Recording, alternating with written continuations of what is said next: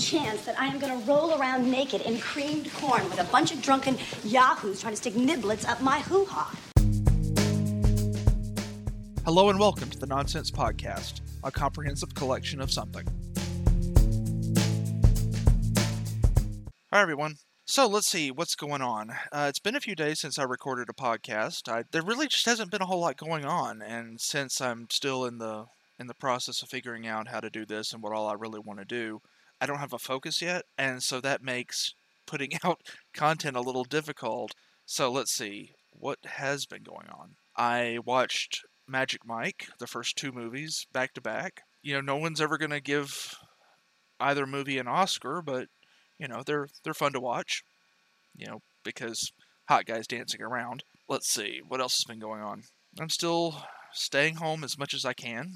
I haven't been out since my last episode, I don't think. I don't think so. At the moment, I'm binge watching let's see, what is the fourth season of Blackish. I really love this show. I think it's really well written, and Charlie, the actor who plays him, makes me laugh just no matter what he does. He's hilarious. I still have Carpenter bees destroying my deck. Today I really started to go after them, spraying them. Now, before anybody gets on to me, these are not honeybees, these are carpenter bees. Very different thing. Carpenter bees destroy wood, and I would prefer them not to destroy my deck. I just saw a story that police in Crowley, Louisiana, thought it would be a really good idea to broadcast the siren from The Purge as a signal for people to that it was curfew time. I'm not so sure that playing the siren from The Purge at times like this, I don't think that's a very good idea. People are kind of on edge. You know, people aren't very smart, and that's not a slight against Louisiana specifically. I'm just saying people in general are not very smart. I can see somebody out there thinking, "Oh wow, The Purge! I'm gonna go shoot up the place," you know. And let's see. I guess I'll get into my political rant, because, you know, that's what I do.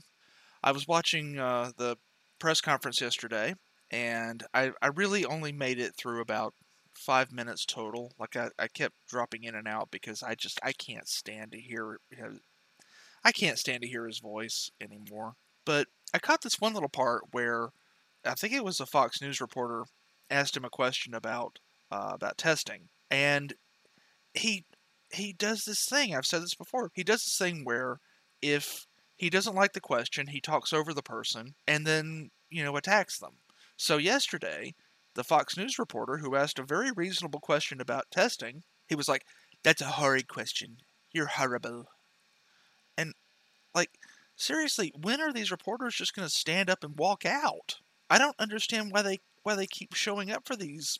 I mean, let's be honest, they're basically miniature Trump rallies. Because, you know, he can't have his big rallies with however many people anymore. So he's started doing this daily press briefing. I'm also seeing pictures today out of Wisconsin where people are lining up to vote, and the lines are insane.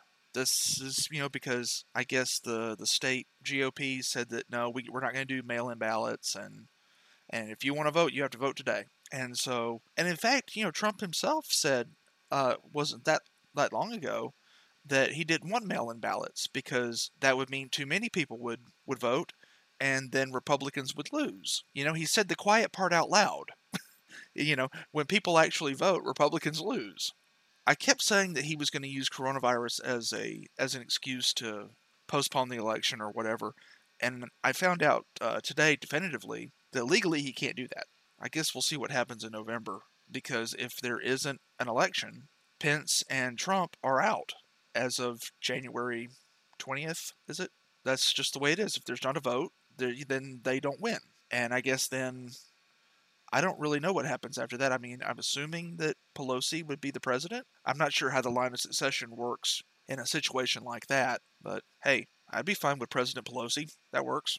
So anyway, I guess I'll close out with a capsule review. I watched the most recent episode of Good Girls yesterday.